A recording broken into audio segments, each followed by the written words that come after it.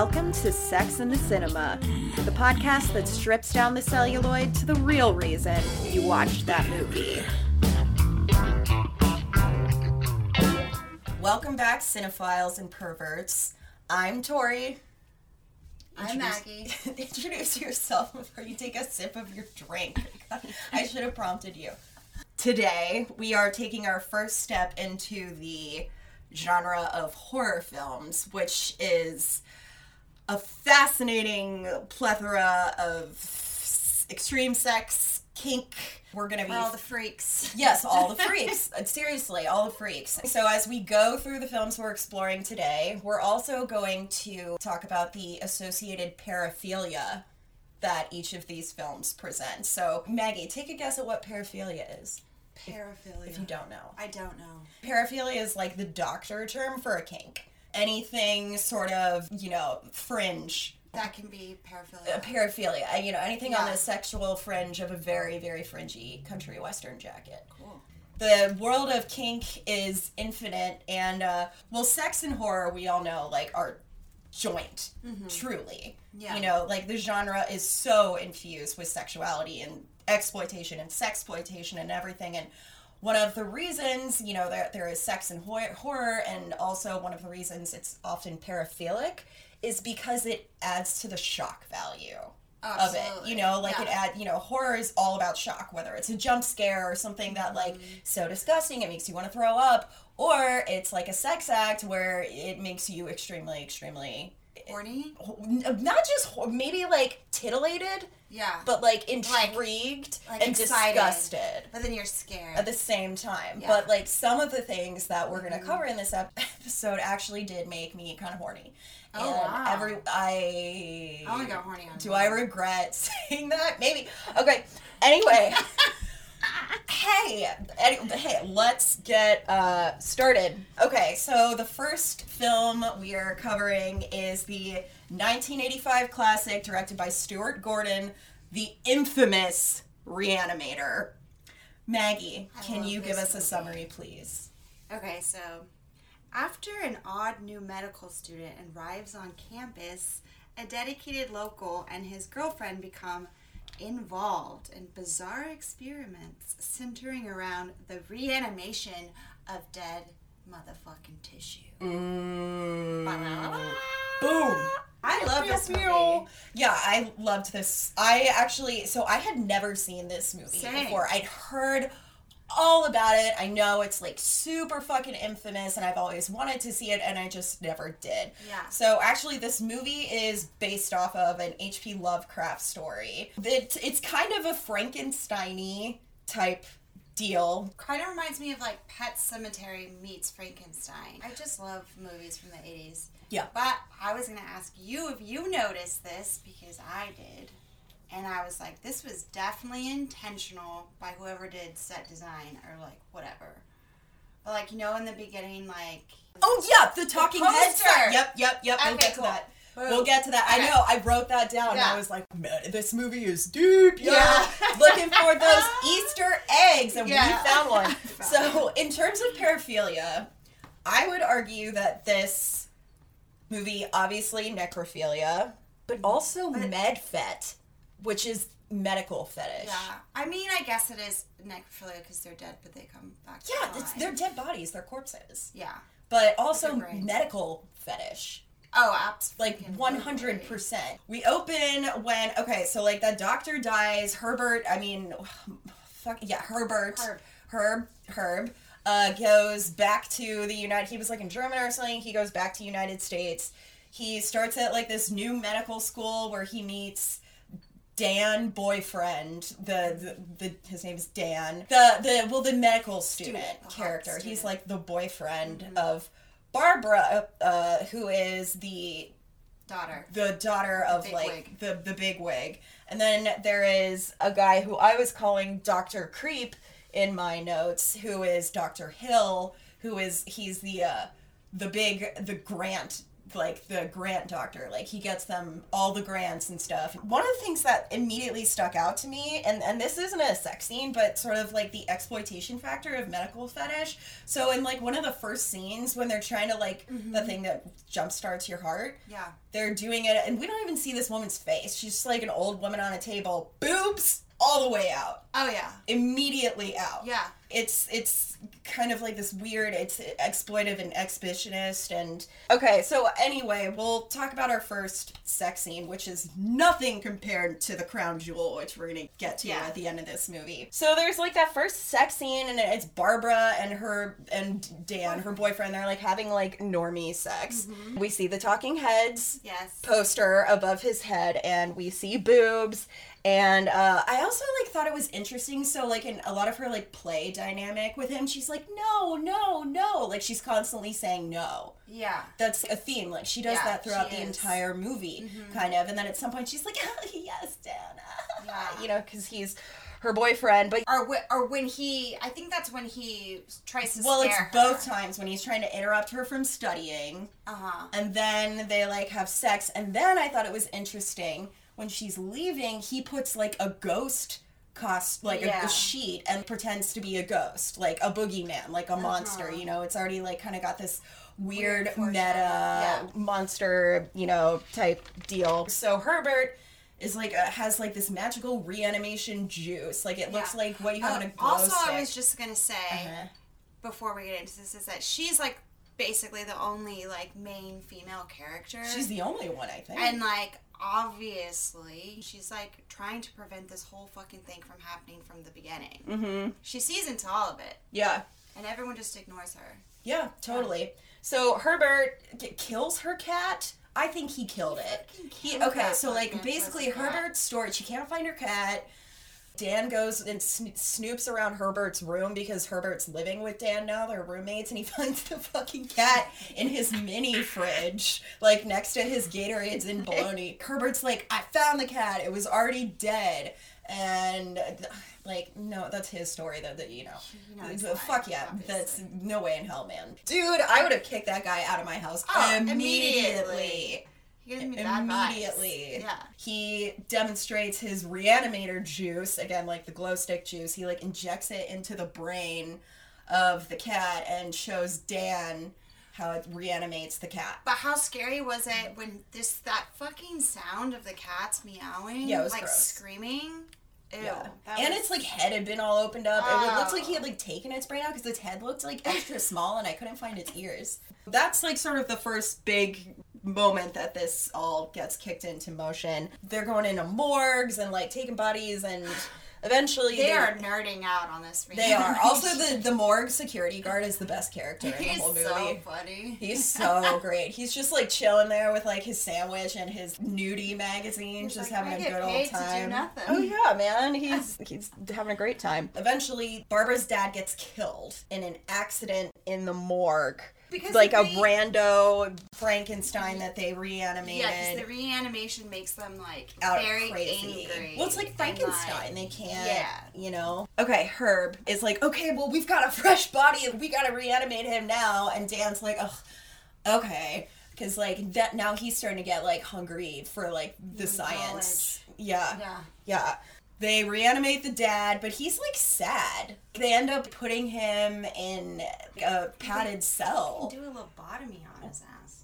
Yeah. Well, yeah, and then that's part of it. So as we go forward down this crazy spiral, so the lobotomy, because they lobotomized him, he follows orders, I guess. Yeah, there's a weird correlation where he's like an Igor. We give them experimenting with lobotomy, and it gives them more like being able to control them better, I think. Yeah. Barbara finds out that her dad's like all fucked up. Dr. Creep, aka Dr. Hill, which Dr. Hill is a character in Rosemary's Baby. Oh. I don't know if that's a correlation intended by the writer, but there you go. Dr. Hill finds out about the reanimation juice and gets juiced on it. That Herb has been using, and he gets all juiced on it. Because I will become famous. Right, exactly. So Herbert... He's like, this motherfucker is gonna take all my glory. So he kills Dr. And Hill. he's like, and then Dr. Hill's getting all juiced on his ego and like fame shit trip. And so then little Herb comes in and he gets a motherfucking shovel and he hits him in the head. In the cabeza. And then he kills him. Kills him so he can bring him back to life, but he cuts his head off. Hence the talking heads, guys. Yes, and exactly. The talking head. Hence the genius. Yeah, and then he injects it into the head, and he puts it on the stake. Oh, yeah. And then he experiments with just putting it in the body. And that was a bad idea, because somehow Dr. Hill has retained, like, some sort of self-control and like, it's like, he's, like, super... Because he's so smart. So smart. Because he gets so many grants. That was, like, the vibe, right? He gets so many grants that he can withstand. Like, that's what I was like, oh, he's just so smart that he doesn't turn into, like, an ape. Right. So the head is, like, in a medical tray, and so Dr. Hill's head is still able... His dismembered head is still able to tell his body what to do. So, like, after Barbara's dad had died... Dr. Hill, this is before he was reanimated, comes on to her. He hits on her. So, like, we know he's been crushing on her. Yeah, a sexual interest in Barbara. How does Barbara get in there? She's figuring shit out. Right. She snoops. Yeah, and she's just like, now she's just like looking for her boyfriend to make sure that, to obviously ask questions and figure out, like, what the fuck is going on in this motherfucking place. Mm-hmm. That's when Dr. Hill finds her. And he knocks her out. Yes, so let's get into this. Okay. This is the sex scene, guys! Dude, this is super medical fetishy. Okay, and rapey as dude, it's fuck. so rapey. So he strips Barbara's lobotomized dad. He's under control of reanimated Dr. Hill.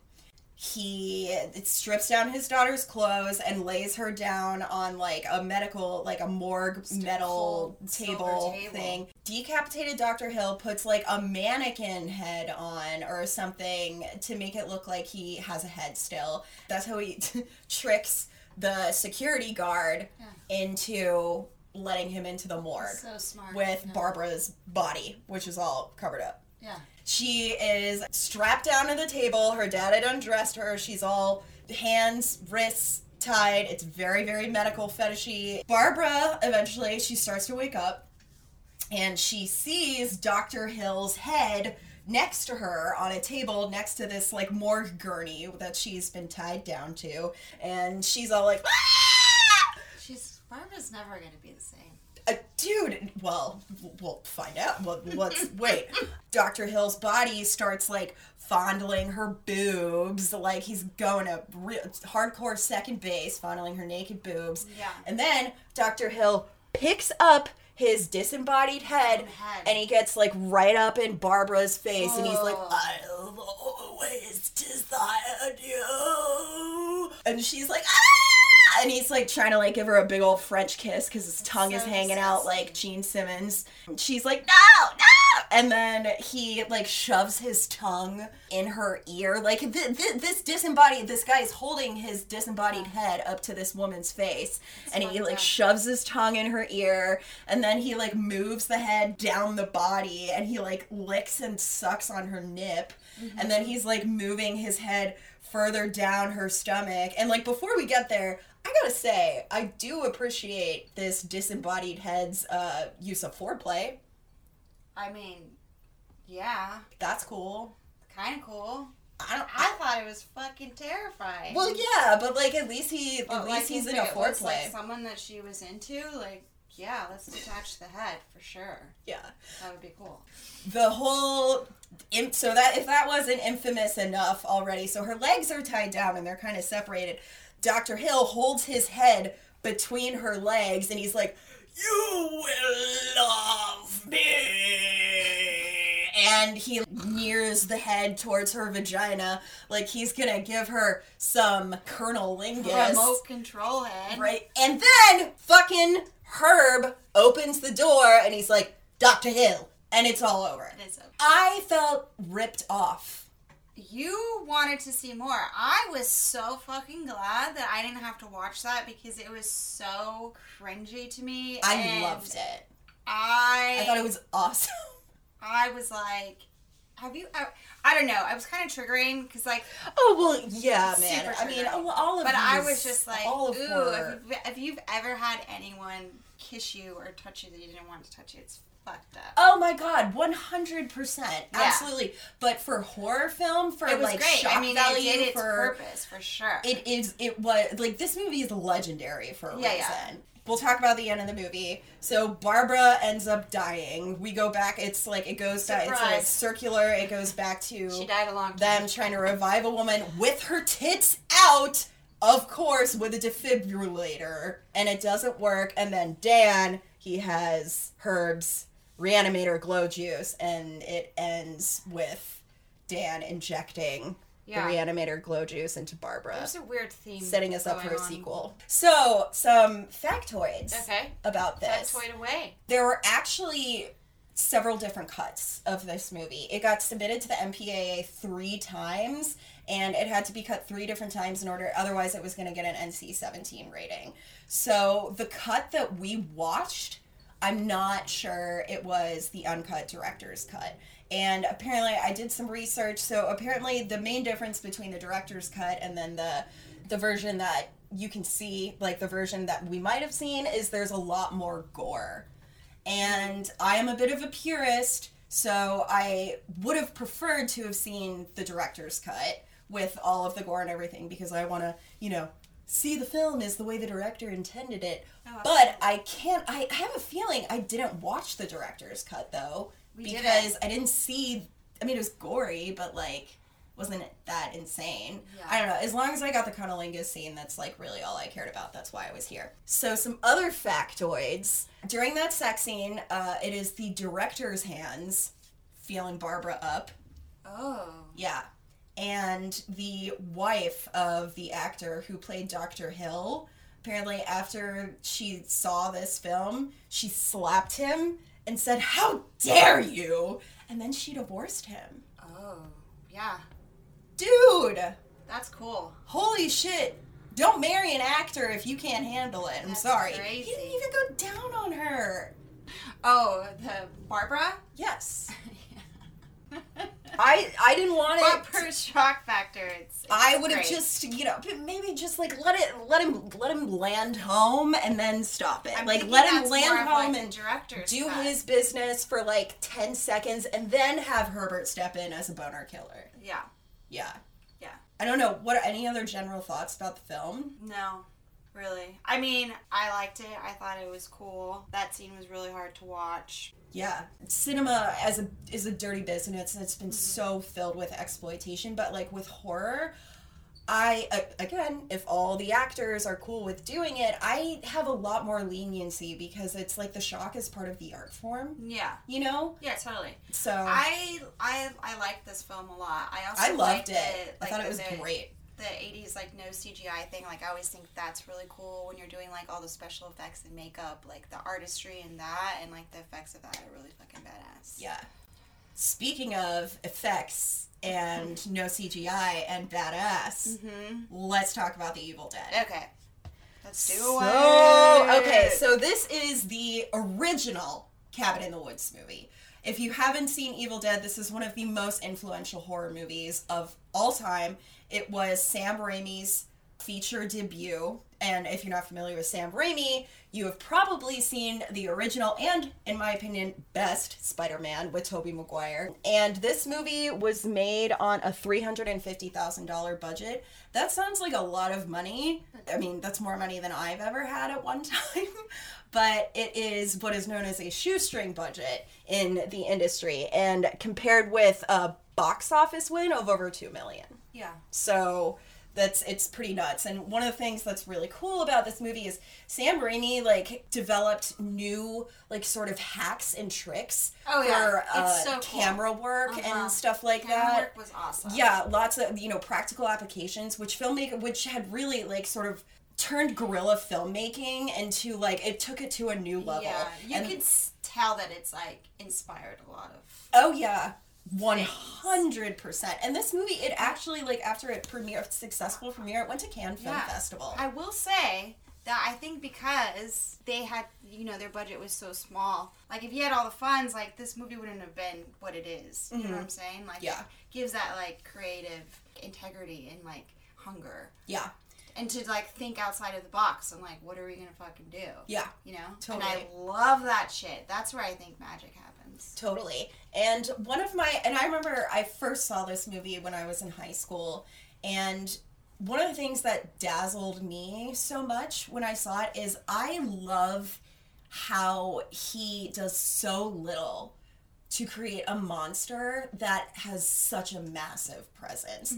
And I love how he uses such little things to create a disorienting feeling. So Maggie, may we have a plot summary, please? Absolutely. The story focuses on 5 college students vacationing in an isolated cabin in a remote wooded area. After they find an audio tape that, when played, releases a legion of demons and spirits. 4 members of the group suffer from demonic possession, forcing the 5th member to survive an onslaught of increasingly gory mayhem. Mayhem? L'chaim! This was also horror legend Bruce Campbell's first film, and he's become sort of like a B-movie king, the huge pop cultural legend, everything. When the party arrives at the worst Airbnb ever, so they settle in for the weekend. So it is 2 couples and the sister of one of the guys in the couple, aka Bruce Campbell, Ash. The most annoying couple. Okay. Yeah. They go into the basement of this house and they find this that's really... That's what you do. Yeah. Morons. First of all, like, this is not your property. I don't think you're supposed to be doing this. This Airbnb owner probably doesn't want you to go down there. No. So they go downstairs and it's, like, really creepy, and they find this Book of the Dead, which is, like, this creepy-ass book with all these, like, esoteric designs and devilly things inside of it. They're like, hey, look at this wacky thing we found downstairs. And it looks like it's made of human skin. It's got like a weird face on it. And they find a recording of this guy who was like an anthropologist or something studying the Book of the Dead. And they put on this recording where this guy recites the incantation for the Book of the Dead.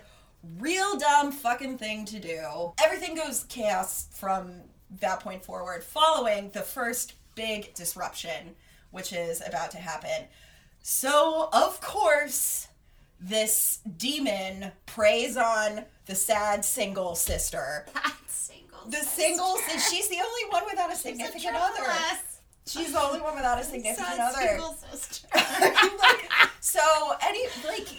So she's the first victim. So one of the things that's so great about this movie is how he portrays the entity. This evil entity, which is one of the paraphilias. This is not really paraphilic. I think it's pretty standard, but it is a kink, is voyeurism. The monster is looking through their windows and you just hear distorted, heavy breathing. One of the couples, like, she takes her shirt off and you hear the monster go, whoa, kind of like our intro music. Earlier than that, like, the sister goes under kind of a fit and she draws a picture of what looks like the Book of the Dead that they end up finding. She's in her room and she decides she's in her PJs. She makes the very wise decision to leave the house and go look outside. In the dark. In the dark, alone, for whatever is out there, in her little silky PJs and slippers. Yes, like, of course, a mandrake. Yes. Cheryl, sad single sister, runs out into the woods, and this is where we get into paraphilia. Yeah. Maggie, do you know what dendrophilia is? Earth fucking? It is sexual attraction to trees. Okay. And one of the things it's cool, like... Tree huggers? You spoiled my joke that I was going to use later. Thanks a lot. Thanks a lot. Sorry, we're both funny. But So she's running and like trees are like falling down. It's like the trees are alive. It's done so well. And it also reminded me of some of the old classic 1930s horror movies like Wolfman with Lon Chaney Jr., where it's like the moon is gigantic in the sky and there's all this fog and you even hear the wolf howl, that in the distance. It felt very grounded and sort of that old-fashioned horror movie magic in that sense. Yes. Cheryl falls down because a tree grabs her. Yeah, a tree's coming up. This woman gets raped by a tree. Okay, also, the version that I watched was PG-13. I couldn't find the NC-17 one. What? Did you... On Amazon. Did it show you the tree rape scene? I mean, but I'm imagining that the NC-17 one was more. Well, we'll compare notes. Okay. What happens is basically Cheryl gets like thrown on her back, gets completely held down by the trees, and the trees kind of like is like stripping her down. And I thought it was funny. I don't know if this was in your PG-13 version, but as the tree is like stripping her down, it pulls open her shirt and like one boob is visible, and she places her hand on her boob to like clutch it as if so the tree can't see. And it's like, if I was in that situation... You think that's why she did it? Yes! Why else would she be trying to cover her boob? Is she turned on? No, like, I don't know. I'm a weirdo, but sometimes I'll just, like, grab my boobs when I'm, like, scared. No way! I'm serious! I don't know. Like I think it was more like, don't look at me there! I thought it was like, I'm scared! I think it was more of a, like a demure, kinky type thing. You know? I didn't think of it that way. I don't know, but, like, eventually the tree forces her hand off her boob. So her boob is, and it also like clutches around it, like the vine kind of like cups her boob a little bit, reminding me of The Dream of the Fisherman's Wife, that Japanese woodcut painting with the tentacle porn. Yeah. The tree eventually, like makes sure her boob is visible. It clutches her boob a little bit with its vine, a little tenderly, I would honestly say a little bit, and then the tree pulls her legs apart, and then this like big vine just like shoots into her vagina. Ow. And then she's like obviously like making noises. For a second, it kind of seems like she was digging it. I don't want to be like, but she said she liked it. Like, that's not what I mean here by any means, but it kind of, I don't know, like, was that part of the shock factor? Because she's like, a little bit. Yeah, she was a little bit like Do you think she was, like, into it for a second with the tree? I feel like that maybe that was the, like, what was a little glimpse of the vibe that they were giving. Good for her. Yeah, I mean, but that just seems like it would hurt really bad. Yeah, I don't think she liked it. I think it was a terrible... Like, you would get splinters in your... Oh my god, I know. No, it would be, I mean, that's the first thing I thought of. Like, ugh, that would be a nasty visit to the OB. Woo! But, Vagina so, would be broken. Just to quickly summarize the rest of the film, people slowly get possessed. Every single one of them. But it's all the girlfriends first. It's all the girlfriends first, and then Scotty, his little guy friend, gets possessed at the end. I thought he was off the hook somehow. Mm-hmm. And Ash is the final boy. Yeah. So they all end up dying, and it's really great. Like, I don't know if you use claymation or something. It's so cool. Makeup. It's that all is like the best part of the film. Brilliantly done. But we could spend like an entire episode on that, and I'm sure but a great if you're into stop frame animation and like Evil that, Dead, original like, 1981. It's a fantastic movie. Definitely watch it. So some tidbits about this. So 2. Mm-hmm. Apparently Sam Raimi regrets doing this scene. People thought it was misogynist and people took a lot of offense to it. It is super misogynist. But also, like, I'm kind of like... But it's a horror film. Horror film. That's what I'm saying. I feel like with horror films, it's just like... Especially that era. It's scary. You're supposed to be scared. What's terrifying is that a tree can fuck you. It's fucking terrifying. What's even more terrifying than that? If the tree is possessed by the devil, it could rape you. That's fucking scary. And, like, that's what can happen when demons possess trees. Yeah. And that's terrifying. And that's horror. Holy shit. And, like, I don't think and I remember I was on, like, Reddit message boards watching people, like, argue about this, like, on both sides, and someone was like, try watching it when you were 7. I'll never forget that. Why were you watching this movie when you were 7? Yeah. Even without the tree rape scene. Yeah. For fuck's sake, you did that to yourself, motherfucker. Yeah. Try watching. Good God. Real life news tidbit. So, dendrophilia hit the news in June of this year. because there was a man in Queen Elizabeth's gardens in the UK who started to, like, hump a tree. Wow. And he got arrested for indecent exposure. Wow. But he was, like, really trying to get with Queenie, right? I don't know. That's, like, my whole thing. I was almost like, did he have to wait until she died before he felt like he could fulfill his intense desire to fuck a tree? He just fucking took some mushrooms, and he was like, oh my god, I love Queen E.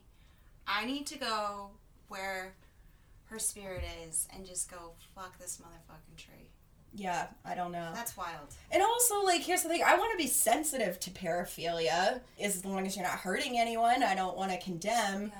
So, anywho, let's move on to Bram Stoker's Dracula. So that is the 1992 version directed by Francis Ford Coppola, starring Gary Oldman, Winona Ryder, Keanu Reeves, Anthony Hopkins. The guy from Princess Bride. Yeah, Cary Elwes, Richard E. Grant, who's one of my favorite actors. Tom Waits, too? Tom Waits plays Renfield. Yeah. Tom fucking Waits plays Renfield. Yeah. He's like, yes, master. I mean, he's so good at playing that character. Oh, he was great. He was great. Yeah. All-star cast. Unbelievable. In this particular film, so there are a couple paraphilias that are relevant. One is bestiality. And then, can you guess what hematologynia is? I feel like I've heard this term before. Is this something to do with blood? Mm-hmm. Fucking with blood? Blood play. Blood play. Okay. Blood play. Yeah. That's the common colloquialism for it. You all know the story of Dracula, hopefully. I would just say one of the things that's slightly different about this version than other versions of Dracula that we've seen is this version ships Mina and Dracula as a couple. And I am down with that, man. Oh, yeah. I'm all into that. Yes, the romance factor. It's the whole reason you love it. Well, and it shows, it's a more empathetic portrayal of Dracula that shows him as, like, why he became a monster. Why he became a monster, and also, like, he's, a Byronic hero in a lot of ways. You know, he's hot. And, I mean, before we get into it, we're just going to have to say, like, I don't like men with long hair. You know this. I do. But every single person, including myself, that I've ever spoken to that is interested in men thinks Gary Oldman is hot as fuck in this movie.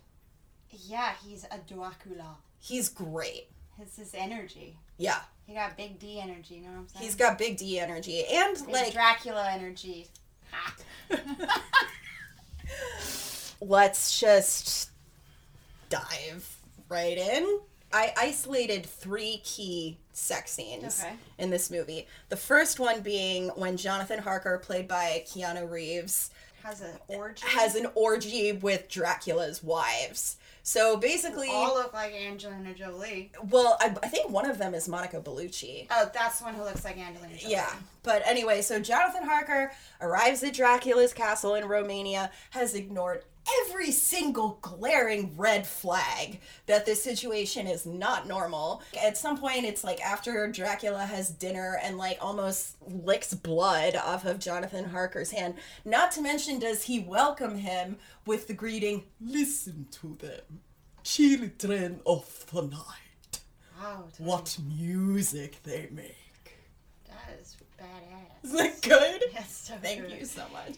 I had to do my Dracula impression for this. Jonathan Harker decides it's wise to go wander around this guy's dusty-ass, like, weird-ass, cobwebby castle. I don't know. I would have fun doing that. Well, he wanders into this bedroom with a very suspicious, foggy, gigantic bed. So Winona Ryder plays Mina, his fiance, who is coincidentally actually Dracula's love interest.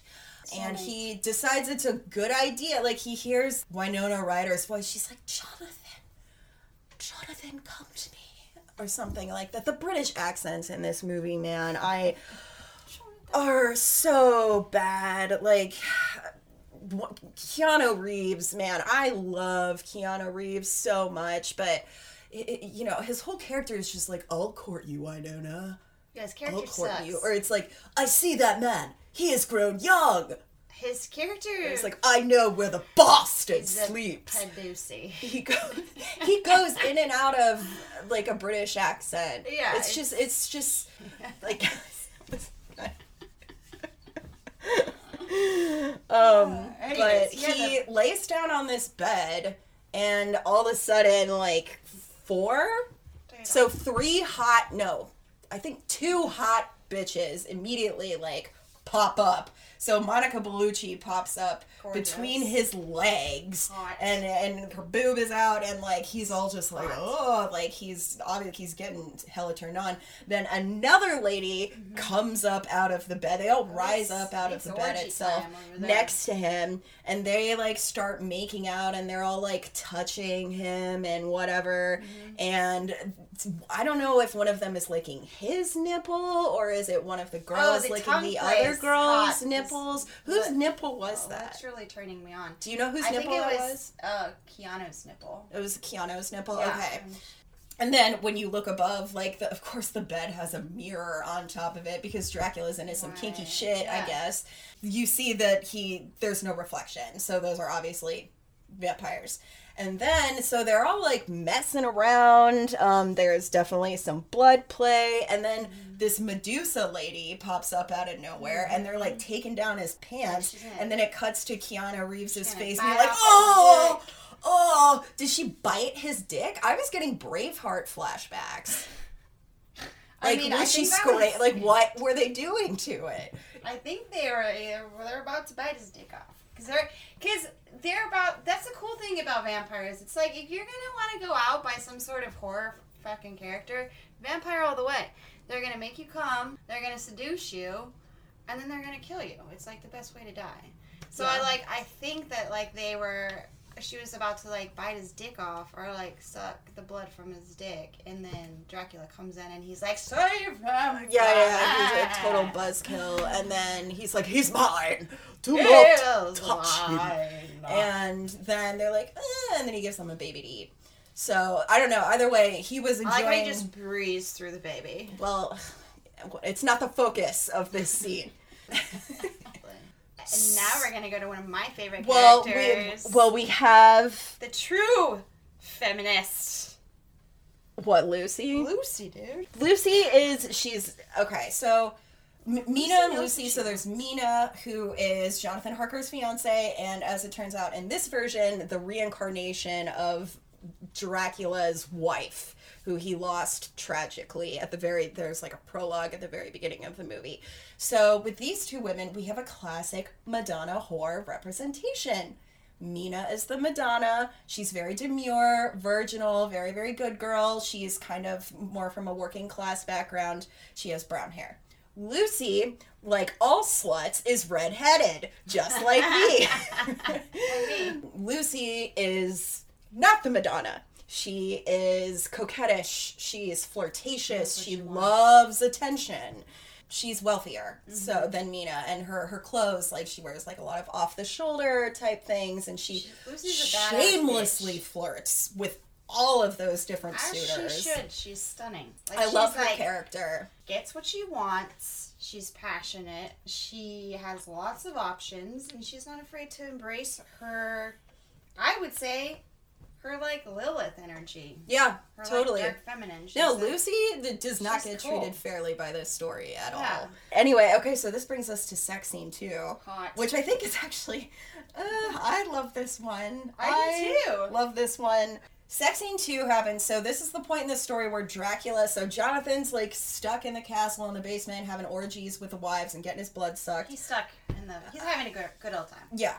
Dracula is on his way to London. He's on the boat, and... to get his soulmate. And there's, like, this crazy storm happens because Dracula can control the weather.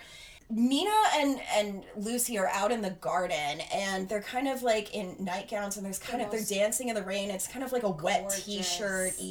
The colors too. Like it's beautiful, but it's kind of like wet t-shirt-y. Yeah. You know what I mean? Yeah. And for some reason they kiss, I guess. Like Dracula just turns everyone on so much, like everyone becomes a little bit of a libertine once his essence is like pheromones around the city of London.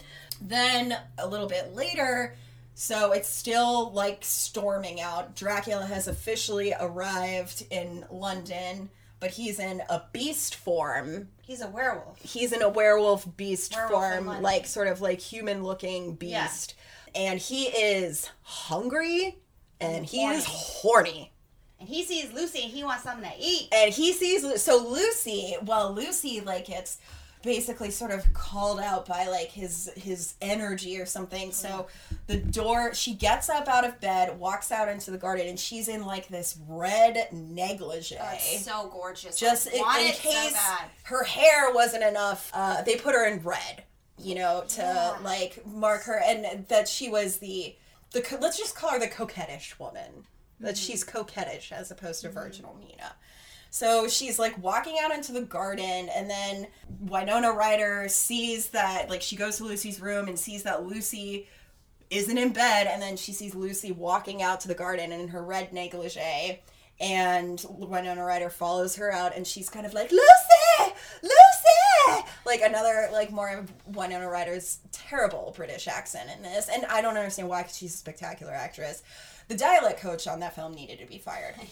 So she's walking through the garden, and then she sees Lucy on top of a giant gravestone thing being fucking pounded by this he was going beast. down on her, too. He was going... Dude, I'm sorry. This was hot as my fuck. God. Like, oh, I want to have... God. Sex with that He looked like he really knew what he was doing. Like, and I don't care if he's beast, man. I do not care. I've dated uglier. I would have to. I do not. Dude, the sex looked hot. So hot. And Lucy very much was at that moment enjoying herself. Dude, Lucy and Dracula are sexual soulmates, for sure. The sex looks so hot. But also, I thought it was funny when he, like, sees her. Like, and he's such like, a dick. Oh, do not see. Dude, let me be a piece of shit. Well, yeah, and unfortunately for poor Lucy, this is the scene where Dracula realizes that he likes the other girl better. And then he leaves. He leaves, dude. He leaves her high and dry. And then she's, like, on the gravestone. Oh, no, yeah, because, like, Mina's... wants to have all the hot bitches to fuck as side chicks. Yeah, Lucy gets consigned to the side chick. Wifey. She gets consigned to the side chick. Would you rather be Dracula's side chick or main? Ooh, I want to be his main. Okay. I want to be his main. Yeah. I never want to be a side chick. I want to be the main. Yeah. I want to be the main wife. I want to be Dracula's wife. I want to marry. I am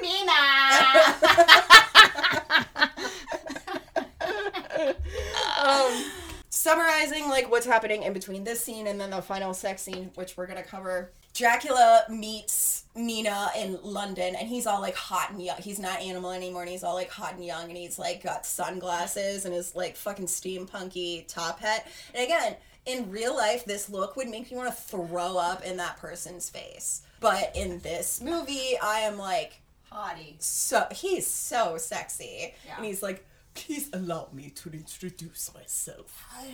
I am Prince Vlad at your service. And she's like all like cagey with him at first, and then he's like, I'm a prince, and she's like, She's like, well, maybe. Then they like start hanging out, and they kind of like go on a date, and Jonathan is immediately out of the picture. Oh yeah, dude, like Jonathan is like off. Dude, Dracula mind. knows what he's motherfucking doing. He sure as fuck some does. Years of experience. He sure as fuck has, and yeah, dude, it's just funny. Like she's immediately like, whatever. I have a fiance. No, but he hypnotizes her. Yeah, he does. But like, they also talk about like if we're gonna get like woo woo, like the soulmate thing between those Mina and Dracula is like a core theme of this entire movie. Oh, exactly. It's like you can't... It's their love story. Yeah, exactly. I don't know. He's like turns her tears into diamonds. He's giving her absinthe. She's petting wolves.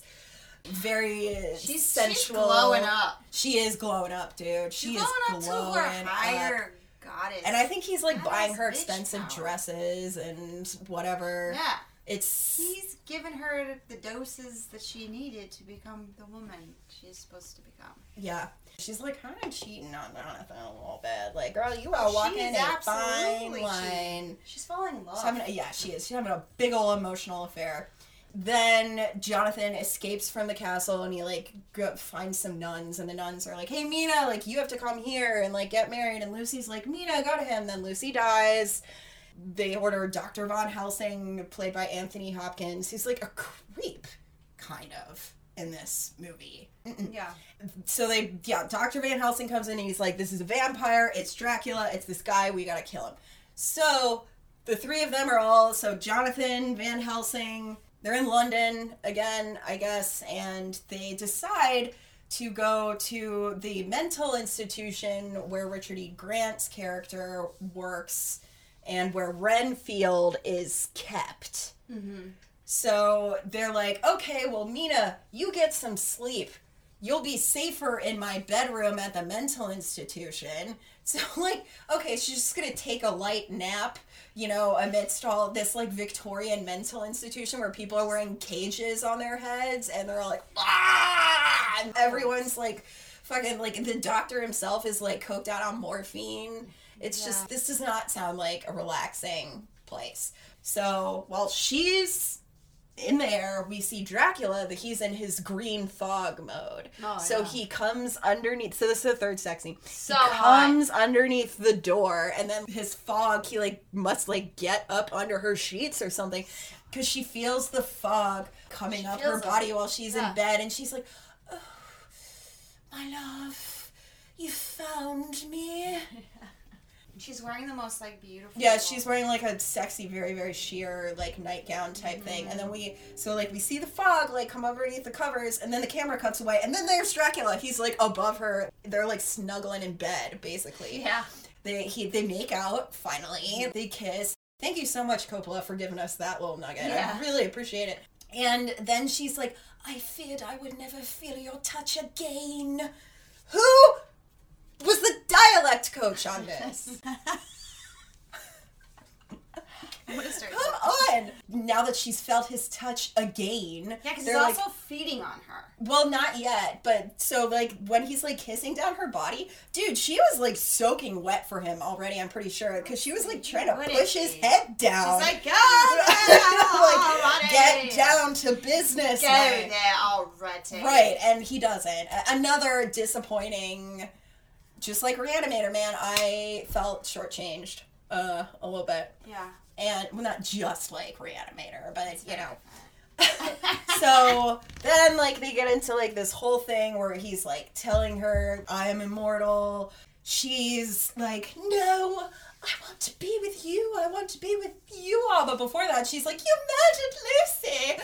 And she's, like, beating up on him. Oh, I love that And her gown is completely sheer. Oh, it's hot, yeah. Dracula is getting an eyeful. I really wish we could have, like, they could have finished. Well, that's my favorite scene in the whole movie, is their love scene. Yeah, it's great. Because it's, like, you know that, like, if you can just imagine, like, the attraction of, like, being away from, like, your soulmate who got... But they don't get to like, finish. Killed herself. Like, I know, but, like, just feeling that passion of, like... I just wanted to see them... it made me cry watching a love scenes. I wanted to see them actually bang. Like, they're reunited, and they're having their moment, and it's just so intense. I wanted to see them actually bang. No, I would. But I guess they kind of do. And okay, so talk about blood play. I guess they have, like, blood play orgasms together.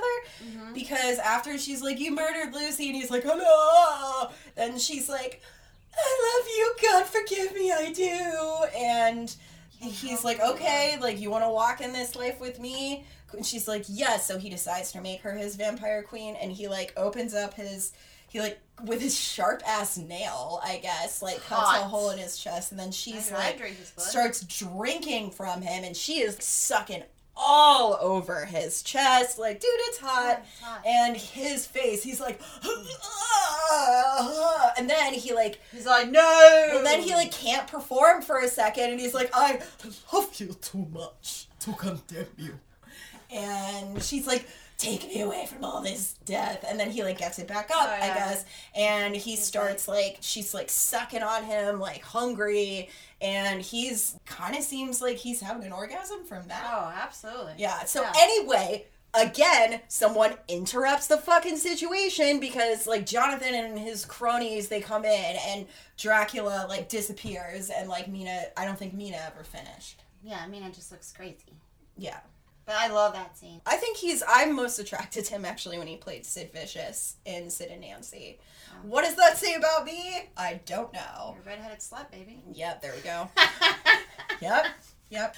So you guys know how Dracula ends, blah, blah, blah. Basically, the one thing that's really different about this one is Mina's, like, she's on Team Dracula. Like, she does not give two fucks about Jonathan. Also, like, she kisses him when he's, when like, he's his old, ugliest. when he's dying. She, like, makes out with him when he's, like, ugly. That's why I cried. Yeah, it was great. It was great. Love is truly blind. I don't think her, and, like, I remember Jonathan was like, no, let them go. They have work to finish now. Yeah. Yeah. So he, like, let them go. Do you think she got back together with Jonathan after that? Either, like, I hope she doesn't have to go back to Jonathan and have normo, vanilla sex for the rest of her life. I would have just, you know what? I would have just been like, I would have gotten that sorted out. I feel like Dracula would destroy other men for any women. Yeah. What do you think Dracula's like in bed? Amazing. Yeah. Yeah. Crazy stuff, right? Crazy stuff. Also, I was doing some pre-episode research last night at the bar that Maggie works at, and all this shit was, like, up on my computer screen, and it was, like, I had, like, things like scat play up on my computer screen, because I was Googling all the fucking paraphilias, and I am so sorry for anyone who I mean, if anything, I would have sat next to you if I didn't know you'd be like, what is this? This looks like a very interesting person. I'm sure they have interesting stories to tell. Okay, so I have a question for you. Love this. What's up? We are going to play a little game of Would You Rather. Oh. I am removing one option because we both obviously would choose to fuck Dracula. Absolutely. In any form. I'd fuck him in his fog form. Dude, be a bat. Yeah. Oh. Dracula vibrator, bat. Either way, okay, so would you rather have sex with a disembodied head or a tree? Head.